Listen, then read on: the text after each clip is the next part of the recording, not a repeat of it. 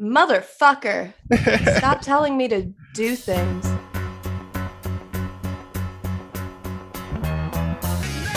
So today on the Popular Show, we have author, raconteur, regular, just bon vivant, Rax King, DC native, but a rootless cosmopolitan that we like in our sort of.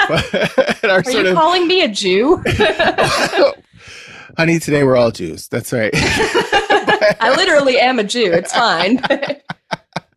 Yeah, but as someone who's frequently mistaken and has passed, when I lived in Washington D.C., I would often get invited to Rosh Hashanah or any of the high holidays, and they were like, "Oh, you're lost. You don't have anybody," and I would go, and like now, I have a favorite Haggadah, so here I am.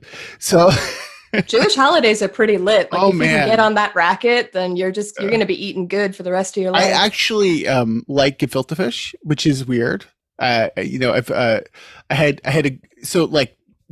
thing in Eastern European culture about sort of homemade liquors where they say, everybody's, particularly in the Balkans, they're like rakia. Rakia is this apricot flavored sort of brandy. It's never good, but everybody says, mine is no, you haven't had mine. And I think gefilte fish is a bit like that as well. But it is, except the bitch of it is like most of us just use the stuff out of the jar anyway, and then we act like it's only good at my house when you eat the gefilte fish at my house that I scooped out of a jar. Yeah. Like, it's really not good, but I like it too. But there's a Toll House cookies Haggadah, like it's right. It's the sort of what Americans think about the Jewish experience is like. It's like a hyper realized American experience in a way that is exceptional, and I think that's I find that interesting as well. Yeah, but we've really leaned into that perception too. Many of us. So, one of the things I wanted to say about your book. So, your book is called "Tacky: Love Letters to the Worst Culture We Have to Offer," Rax King. But the general thesis is that the worst aspects of our culture are actually not that bad, and I think that's quite beautiful. I found I'm taking a trip back to my hometown in rural Pennsylvania after being gone for 2 years because of COVID and immigration issues in Canada, et cetera, et cetera. I found your book to be sort of a high art way of re-engaging with my friends who have low culture tastes. And I thought that was, in my way, more healing than Hillbilly Elegy or any of these other books that we're supposed to read and feel some sort of, social remorse for our position vis-a-vis our peers. And I thought that was wonderful. I really want, as a blurb, this book is better than Hillbilly Elegy. I feel that really speaks to the spirit of I pitched a review of your book already to Spliced. It's just a small site, but I want to do a little bit one for them because I just think it's just for fun because I loved it so much.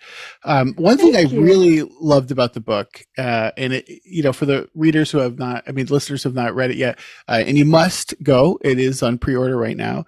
It's out now, actually. As of yesterday, it is officially in the world at your bookstore, maybe. Well, that's lovely. It's a beautiful book. It's got sort of like a Barbie type character, sort of in a 2 girls 1 cup situation or a 1 girl 1 cup situation in a martini. It's the visual of the book is very aesthetically beautiful. It has this sort of like 60s sort of like I want to say sort of almost Italian sort of like vibe to it. I thought it was very beautiful. But the great thing about the book is that it takes you in these really discrete chunks, talking through things that you, particularly people, if you're a elder millennial or in that era, you're going to have sort of a sense of feeling bad about your culture. And I think that's you like give people permission to like what they like. So can you talk a little bit about your discussion of Creed? I thought that was a really great discussion. Yeah, just like as a, I guess, forward, so to speak, I think that my thesis is less like, fuck it, go forth and like what you like. Because I do think there are some very popular, very quote unquote lowbrow franchises that are doing harm. Like, I feel that way at this point about the Marvel movies, the fucking MCU or whatever. Correct. I think that people get defensive about liking stuff like that. And I think that's really worth interrogating, like why you're so defensive about something that is such flagrant military propaganda. But most of the stuff I talk about, and Creed in particular, is stuff that was A, wildly popular, B, largely considered like beneath critical contempt at the time, and C, really enjoyable in a way that feels very harmless to me. Like, I don't ever want to veer off into anti-intellectualism, but at the same time, I think that our instinct to shit on stuff primarily because it's popular, I think that instinct does a lot of real harm, Yeah. like to us internally. It's corrosive. Mm-hmm. I think that there's a tendency in American political culture, and I'm going to bring this back to culture, real culture, uh, in American political culture, to see sort of economic things as being like, if someone gets something, it's taking away from me. And I think the one mistake that sort of people on sort of left is like, what does it mean? What does that even mean? But people are sort of view themselves as like above the popular culture. They really view people enjoying things as being taken away from them in some weird way. And you think, well, if Creed is popular, then what I like can't be as important. There's some sort of zero sum game that's very American.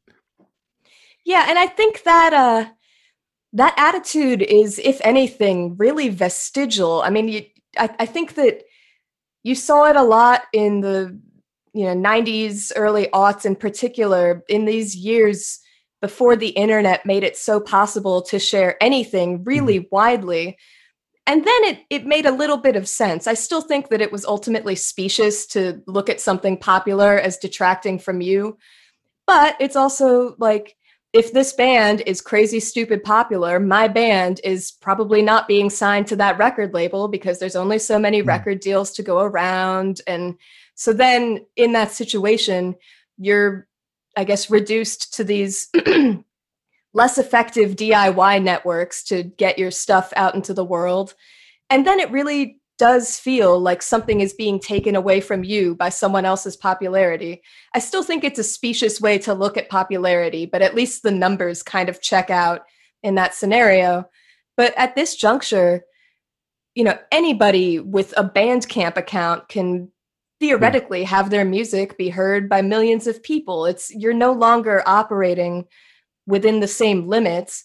And at that stage, it becomes especially specious to look at something that's really popular and see it as detracting from your own products. A single person could listen to both very easily. It could be Yeah. put in front of people very easily. You're not really working with those same limitations anymore. Yeah, I think that's interesting. I think sort of the ability to curate your own experience has really changed things, and I think that that's why your book is so critical, because there are people who are saying, listen, I have. I watched the new Twin Peaks. I listened to the soundtrack. I like the chromatics. I have good taste. I go to the art museum, but I do still have Creed on, my computer because I used to have a Kazaa account and now I have Spotify. Yeah, Spotify is just like legalized Kazaa, I think, Yeah. and and you just because it still screws the producers and things like that. People make the music, but you get this sort of sense that ig- ignoring what you like in a world that's all about how you like is actually like a sense of self-deprivation that, one, is not rewarded, and two, is actually like self-punishing. And Right. there's something deeply dark about that, and I felt like your book got around that. Yeah, I think that the attitude I hope to combat is, I'm just going to come right out and say, this is an attitude that's really prevalent in the circles that I run in. A lot of punk kids, DIY kids, ex DIY kids. We're all in our 30s now, but it's people who came up with that self-imposed sense of cultural deprivation because the stuff that we used to really love never got popular. And I think that what we never bothered to ask ourselves is like, did we ever want our stuff to even be popular? Yeah, Or did we just not want anything to be popular? Did yeah, we just take this David versus Goliath attitude towards the stuff that was popular for no reason at all. And I think you're right about that self-punishment angle. I think that's what it becomes, is you are on this stupid quest to be the smartest guy in the room, and that's the only quest that is served by like a refusal to like Creed. If you do like Creed, Yeah. like obviously if you don't like them, Mazel tov, go forth and prosper. But if this is something that your gut instinct is to like it, and then you refuse to just like it, and the reason is that you're in service to this intellectual instincts that you think overrules your response to art, I don't see why that needs to be. I don't, nothing is served by that. Nothing and no one. I mean, if you're going to really live in the neoliberal world where we're constantly in like this video game world where like our culture bar goes up, our health bar goes up. We did some wellness today. We did, we made some money, right? We're constantly like video gaming ourselves into this like virtual world. And then yet you're like, this bar actually doesn't go up or down. It doesn't matter. No one cares. It doesn't, you don't get to put on an extra skin in the game. You don't get to, you don't get an extra weapon. You don't get hit points. It's just, you're just in this situation where you're like torturing yourselves and the simulation moves on. Tumble out of bed and I stumble to the kitchen, pour myself a cup of ambition and yawn and stretch and try to come to life. Jump in the shower and the blood starts pumping. Out on the streets the traffic starts jumping with folks like me on the job from 9 to 5. One chapter that really popped out to me, and possibly just because I came of age around the time of Victoria's Secret scents and sort of Bath and Body Works scents, is the one that you discussed. It's the particular scent and warm vanilla sugar. That was my shit. That is a particularly evocative. It smells like summer to me. It smells like cuffing season.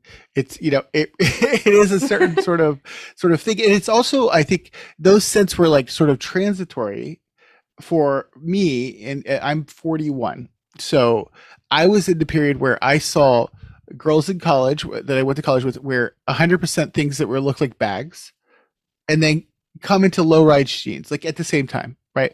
And there was sort of coexisting subcultures that existed right around that time. They were kind of backlashes to each other, or in some sort of like non-tangential way. And I remember when I started smelling sweet pea, and I remember started the sweet vanilla sugar and all these different sort of the cucumber melon. And it was a different evocative experience. It was more in your face. And I think much of the discussion about that was that those scents were tacky, right? Because prior to that, you had CK1, CKB, sort of these androgynous scents that, let's not talk about Drucker Noir, but that's, the ultimate tacky cologne. Yeah. But you know what? When it's in the room. That's important. Yeah. And I thought that sort of that chapter, and this is, I think, that chapter alone is worth reading the book, because the way you discuss sort of the evocative nature of scent really popped off the page. Yeah, and I think that scent in particular is actually a good like hook to hang a lot of my thinking on, because it speaks to the way that trends are totally arbitrary. They are decided for us by people we'll never speak to or meet, whose logic we do not understand. And these trends like descend on us, and we don't always even know that we're partaking of them, really. Like by the time I entered middle school, which is about when the dawn of the Bath and Body Works supremacy was, I didn't know that there was a time when those smells weren't everywhere. Like I just assumed, oh, okay, I'm 12 years old now, and this is what stuff smells like, and this is probably what this locker room has always smelled like, since time immemorial. We aren't conscious of partaking of trends, and it still gets me. I mean, my sense of style hasn't changed in a long time, but once in a blue moon, I'll see something on, Shein or AliExpress or whatever that looks really cute, and I don't even fully understand what little neurons of my brain are firing off when I look at something that's being relentlessly pitched to me as Yeah. on trend, and I feel myself drawn to it. Like, Yeah. I don't understand what that response is, and I understood it much less as a kid. And I think with smells, it sticks out how arbitrary it all is. It Yeah. really sticks out that, how is it possible for human beings to think that something smells good one year and then it just all of a sudden you never smell it again from the time you're like 15 on? It's like changing the composition of the air. Literally. Yeah. I mean, it's you're saying like, okay, now hydrogen's in, oxygen's out, and that's how it feels. And you could tell. One of the experiences that I really like to go to is like going to high end stores and then going into a low end store and just smelling the differences in what the smell is supposed to tell you about yourself. Yeah. And I think there was a time, and I think this is why we mourn for this time of the Bath and Body Works, is that there was a time where every woman wanted to smell slightly similar, and there was a sort of maybe back to the Avon days. That was like the last time that happened, or Mary Kay or whatever. Yeah, but this is like fascinating that then from there we transitioned into Sephora, which is like a much more sort of like bespoke experience. We have any kind of woman we have it for you, or any kind of sort of non-binary person we have for you. But I think you zeroing in on that time is really important. It's like the last of the monoculture almost. I mean, that was probably the last time that you'll have, every girl wanting to smell the same, every girl wanting to watch the same movies. Yeah. Like, it's with the ability to disseminate so much more stuff so much more quickly now. I can't imagine we're going to see something like that again. I can't imagine we're going to hit another time when like every single person in the world knew who Anna Nicole Smith was. Like, is that really going to happen again? I mean, I guess the Kardashians sort of, but it's not the same at all to me. You better move your feet if you don't want to eat a meal that's called Fish City. If you don't want to go to Fish City, you better detour around my town, 'cause I'll grab you by the hair of the head and lift you off of the ground. So I wanted to talk to you a little bit about the Jersey Shore, both the show and the place. It's a place that was like very important for me. I went to a Philadelphia area college and lived on the East Coast most of my life, in the sort of the trashier part of the Northeast. And so the Jersey Shore itself, like as a physical place, had like meaning. It was a place where you went and you could kind of be unbridled. I remember I actually went to my brother's bachelor party the weekend the Trump Towers were closed. Trump Hotel in Atlantic City was closing. You could get a roll of toilet paper. We just like went for a lark and spent the weekend there. The show is actually quite fascinating, and I know that you'd watched it with your father, who's now passed, and I think like that's quite beautiful, the way you've talked about that in the past. What is it about that show that allows sort of us to get in touch with like our tacky side? I remember when it first came out, it made such an incredible impression on Americans, because I think up until that point, we obviously had reality TV for years at that juncture, but the people on those TV shows still mostly gestured towards being respectable in some way. Yeah. Like they were partying and they were hot tubbing with each other and, making out or whatever. But I still think there was always this conceit that we were watching fundamentally normal people. In fact, I think that's what the appeal was supposed to be, was we're watching normal people performing extraordinary behaviors, and that allowed us to think about how we would behave if you locked us in a house with 8 other people of roughly our same demographic makeup. Like that was the appeal for a long time. And then Jersey Shore came out, and there was no longer any pretense that these were real, sane people. They were real people, but they had been taken off the leash in the most satisfying way. Yeah. And that was what made such a smash about it, I think. Like we didn't even know that we were bored of people trying to seem normal on TV until they stopped doing it. Or in general. Yeah. I mean, I think that the thing about it's like if you took like the real world is if you make a zoo the Jersey Shore's, if you make a zoo, you turn it loose on the world. Yeah. And like that's, that's what I thought was great about it. I mean, I had remember, during that time, I think I had been at a party with some of those people, because that's kind of like the Jersey Shore people. Yes. So one of my friends grew up next door to one of them, Yeah. which was, every time I hear about proximity to the Jersey Shore people, I get all excited. Like, whoa, are they really like that? Yeah. I mean, it's yes. I mean, tight. In fact, I think the thing that is lost there in a way is that there is sort of a parallel structure of masculinity, how it presents, femininity, how it presents. And also, I think what makes Jersey Shore really interesting is the people are actually not bad. They're not actually really bad. Not really. And they're just operating outside of sort of Anglo-Saxon sort of proper norms, right? But they have a better code of honor than most people on leftist Twitter. I'll tell you that much, or whatever. I kind of agree. Like, there's an obvious code there. They make it explicit at points. They have rules for how to engage with the world. They have guidelines for behavior. They are misbehaving a bit, but they repeat this shit.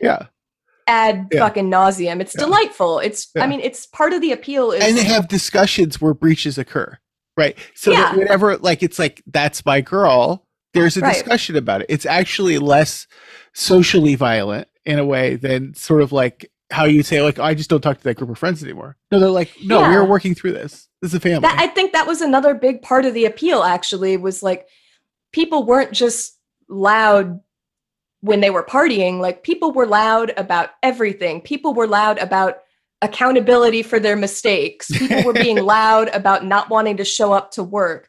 Like, it was a loudness that spoke to the stuff we want to say to each other all the time that most of us are too cowardly to say. And then it leads to, at the extreme end, as you say, people just refusing to speak to old friends because, there was some breach of the code of conduct that never gets addressed. And I think that it's really satisfying to watch real people on a show that we know is reality TV just yelling at each other when they're upset, as opposed to, the little gossipy bullshit that you see on so many other reality shows. Like, you see that shit on Real Housewives all the time.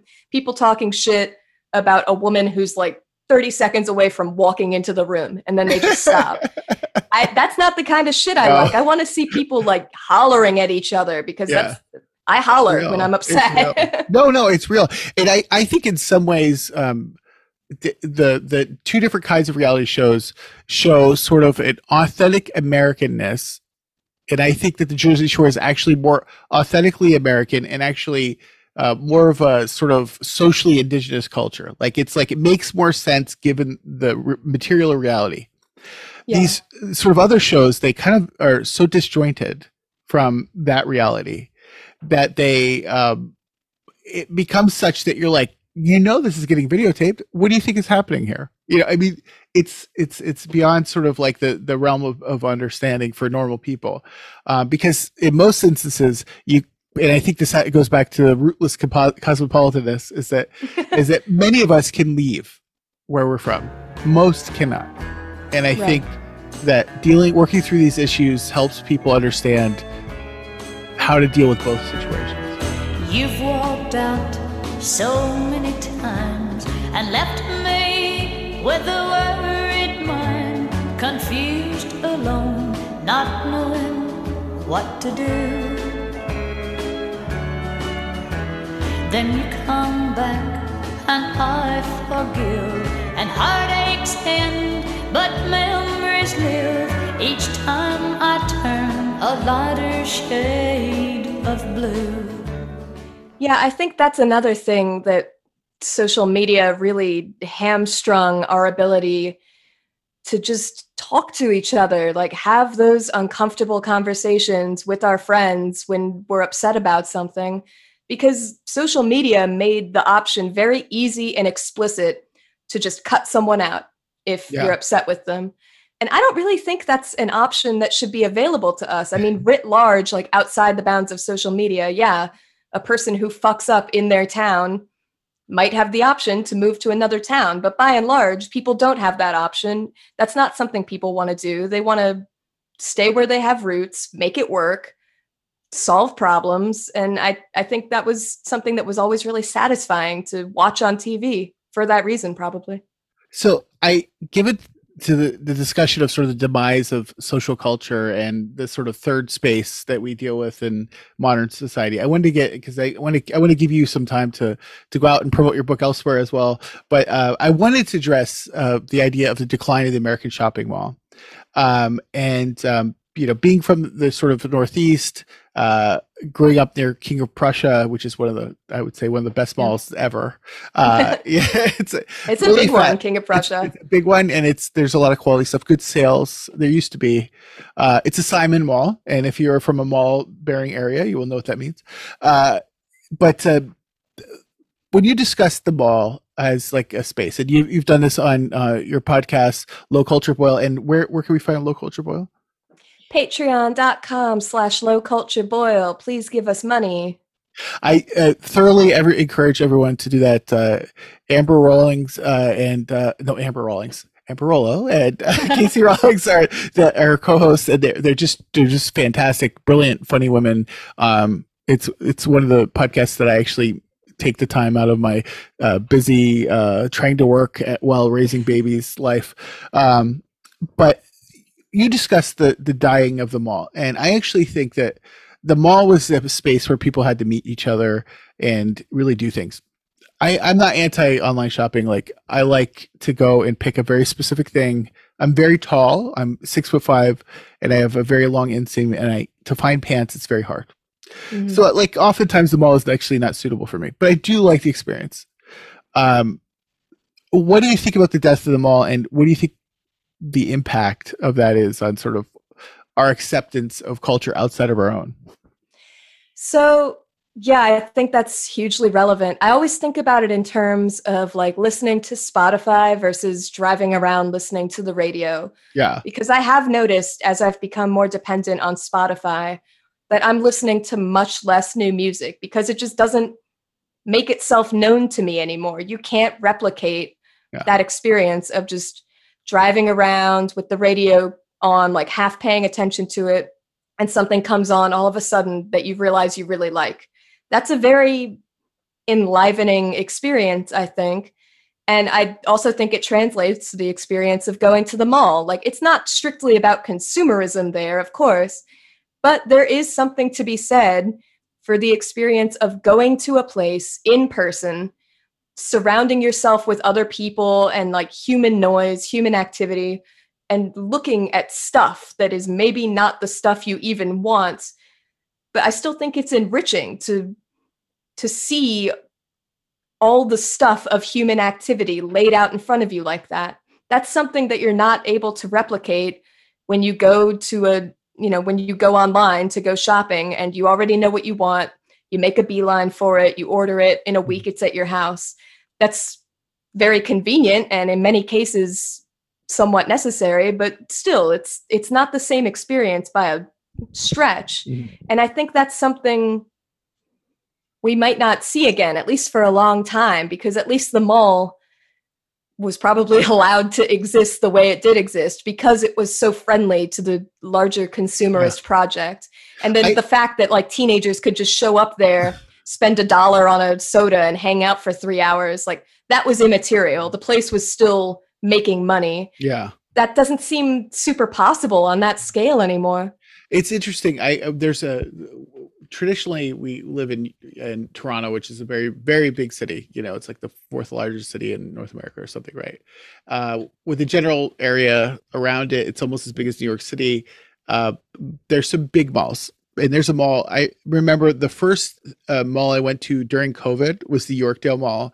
It was very well spaced out, and it was in the food court. And I remember that liberating experience of sort of being back amongst people that didn't look like me. It was very ethnically diverse. It was very much sort of people from all over kind of going out and just trying to regain some acceptance in the world. Like this is like humanity, really. You're humanity, trying to be among other people and be human with them. That's what the mall is. And I remember getting the mall Chinese food, and it wasn't Panda Express, which is delicious, but this was like a sort of a higher end sort of place. And I remember just thinking, I felt a relief. I felt sort of like I was not this isolated, curated experience. I was myself in society. And now I lived downtown in Toronto. There's plenty of people. I go to the Korean grocery store. I go all over, right? But I finally felt that release, and I realized that there is, as much as the mall culture is sort of weird, and who knows, if you were like, if it was a drug, you would prescribe it. You know, like you would look back, you're like, would I prescribe that drug? I don't know, but but it worked, and it was a relief. And my wife and I, we felt like, oh, this is great. I don't know if these sort of digital spaces that we have can replace that. And in fact, I think they take some of that sort of acceptance, the, you know, when you're putting your garbage away and you're like accidentally bump into someone, you say, I'm sorry. There's no I'm sorry on the internet. Right. Yeah. And I think that level of curation has lots of upsides. I mean, it is nice to have this space where if I want to, I only have to talk to people that I'm cool with. Yeah. There is something to be said for that. But I think that when COVID made it our entire universe, we all developed a lot of bad social habits. And Yeah. at the same time, there is something to be said for a space that we can't curate. When you go to the mall, you have no control over who else is there, what people are going to say to you, who you're going to see. Like, those spaces are really important, I think. And the sheer size and scale of a shopping mall makes it, I think, overwhelming in a good way. I think it feels really rejuvenating to me in particular to be in that much human activity, like in the midst of it, generating my own human activity. I mean, it's a recharge. Yeah. No, I think that's right. And I think the how can I say this? It's almost like the idea of, and this is gonna sound a little out there, but it's fine. I think it's like cosmic energy versus sort of like the Tesla battery, right? The Tesla battery, you go to a specific place that's a specific charger that you're plugging into a specific thing for a specific time. But there are energies out there that you don't know you need to recharge. And I think the mall, I think the marketplaces in, you know, sort of Europe do this. I think a lot of different places where you can go and sort of be idle while also interacting. I think it's a scary that's lost. And I think it's scary that we're losing a lot of sort of the baseline culture, you know, not that I'm going to promote or monoculture by any means. I think that's been dangerous in some ways, but I think that we need to kind of find those things where we can sort of come to at ease and, you know, get around them.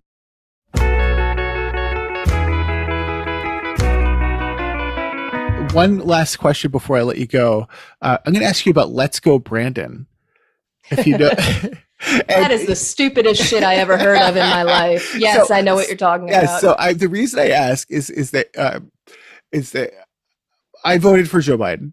I'm just going to say it. But much to the dismay of many of my friends who are as far to the left as I am. But I lived in Pennsylvania, and I did it for my mom. My mom's a Democratic committee woman. I had to do it. I had to send him an absentee ballot. But I think Let's Go Brandon's a little funny because it started at a NASCAR race, and where they were saying "fuck Joe Biden," and then they said, "Oh, hear them." They're saying "Let's Go Brandon." That's kind of funny. Oh, okay. That's pretty funny. Actually, I didn't know that. Funny. When you know the origin, it's actually, that's why I asked, because it's actually comes out of tacky culture. That NASCAR is like you know, exceedingly tacky culture. But the interesting thing about that is that it gets people mad. And after a year or two of fuck Trump, you know, that we all said, why is it this particular thing, do you think, that makes people of taste so angry? How do I want to put this? I think that the sorts of people who are really into Joe Biden and do not want to hear his name besmirched, they especially do not want to hear his name besmirched by the sorts of people who go to a NASCAR race. Yeah. I think that feels insulting in a way that is just not going to fly for them. And that's, you know, that's a real looking down on other people attitude that is a big turnoff about the Democratic Party. There's, you know, that's the sorts of people who have to be the smartest guy in the room at all costs. They don't even need to get anything done as far as they're concerned. They just need to seem smart and well-mannered and make a good impression at all costs. And so a chant that began as something misheard at a NASCAR race is like the most undignified insult they can imagine. They don't like it coming from the left either. They don't like it, that sort of fuck Joe Biden attitude coming from people to the left of them. They don't like it from people coming to the right. And as best I can tell, whoever it's coming from, the reasoning is like, you should be grateful. We're saving your asses with middle management. Like it's just, they see it as an attack on a dignity that is totally unearned, but they still cling to it. Yeah. I think that's really interesting. I mean, I think that people thought, everything's going to be over. And I think that, they thought, oh, COVID will be over. The fighting will be over. We don't have to deal with these chuds anymore. And, then there's some sort of like clever cheat code to get into people's heads that they didn't think was available. There's no tweets from Donald Trump anymore. There's, there's Let's Go Brandon. Well, you've been making your brags around town that you've been a love of my man. But the man I love, when he picks up trash, he puts it in a garbage can. One last thing I want to just mention is the write-up in Grub Street. I thought was excellent. In fact, I just got an email from the New York Times cooking, which if you don't subscribe to the New York Times cooking newsletter, you should. And they had a great mention of the write-up in Grub Street. You talk about eating a surprise cheeseburger, and there's a quote there. It says, "I'm a grease goblin, horny beyond belief for cholesterol." I just ate a cheeseburger last night, actually. And I thought it was, I love a cheeseburger. It's funny. I live in like rural Newfoundland, and sort of like I can go get a cheeseburger if I want to. It's not like crazy, but we live about 40 minutes from most stuff. We found out, and this is after a year of living here, that there's a place that makes the best cheeseburger in the world about 2 minutes from here. And it really brought me back. I'm living in this seaside town, miles from sort of like the urban metropolises that I'm used to living in the East Coast. But the cheeseburger brought me back. And my last question for you, and before we plug your book one more time, is what makes a good cheeseburger? Okay, so you don't want to get too fancy with it, to my mind. I think it's got to be American cheese, cheddar at most. They're the only cheeses that melt properly. I don't want to see anything fancier than like a Martin's potato roll as the bun. Yeah. I don't really like when they get cute with the toppings either. I don't like the brioche buns. I don't like them. Brioche buns are annoying. Yeah. Bacon never really adds what it's supposed to a burger. I'm not sure why. I can never actually taste it, really. I'll tell you two reasons, and I'm sorry to elaborate. Is that one is the pull of the bacon. It's either too crunchy such that it interferes with the sort of juiciness of the burger. And second, there is a pull issue that if it's undercooked, that it actually pulls, creating a situation where the lettuce becomes in your teeth. That's my sorry. That all tracks. Yeah. So that's why you got to stick to the basic toppings: lettuce, tomato, onion. I like pickles. Yeah. That's it. I don't want to see anything else other than cheese. Yeah. That's correct. I thank you for that insight, and I think that's great. Where can we find your book, and where can we find your podcast? You can find my book, Tacky: Love Letters to the Worst Culture We Have to Offer, possibly at your local bookstore, if you have a good bookstore. You can also get it from the Penguin Random House website, Amazon, if you must. Bookshop is better. You can also find my podcast, Low Culture Boil, at twitter.com/lowcultureboil, patreon.com/lowcultureboil. We do one free episode and one patrons only episode every week. And it's just a really fun time on there. We're always having fun. So come listen to us laugh about cheeseburgers some more.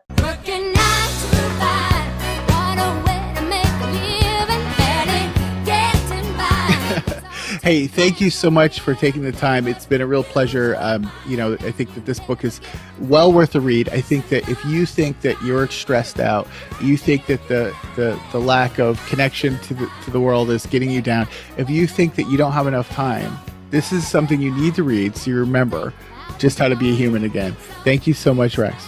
Thank you for having me.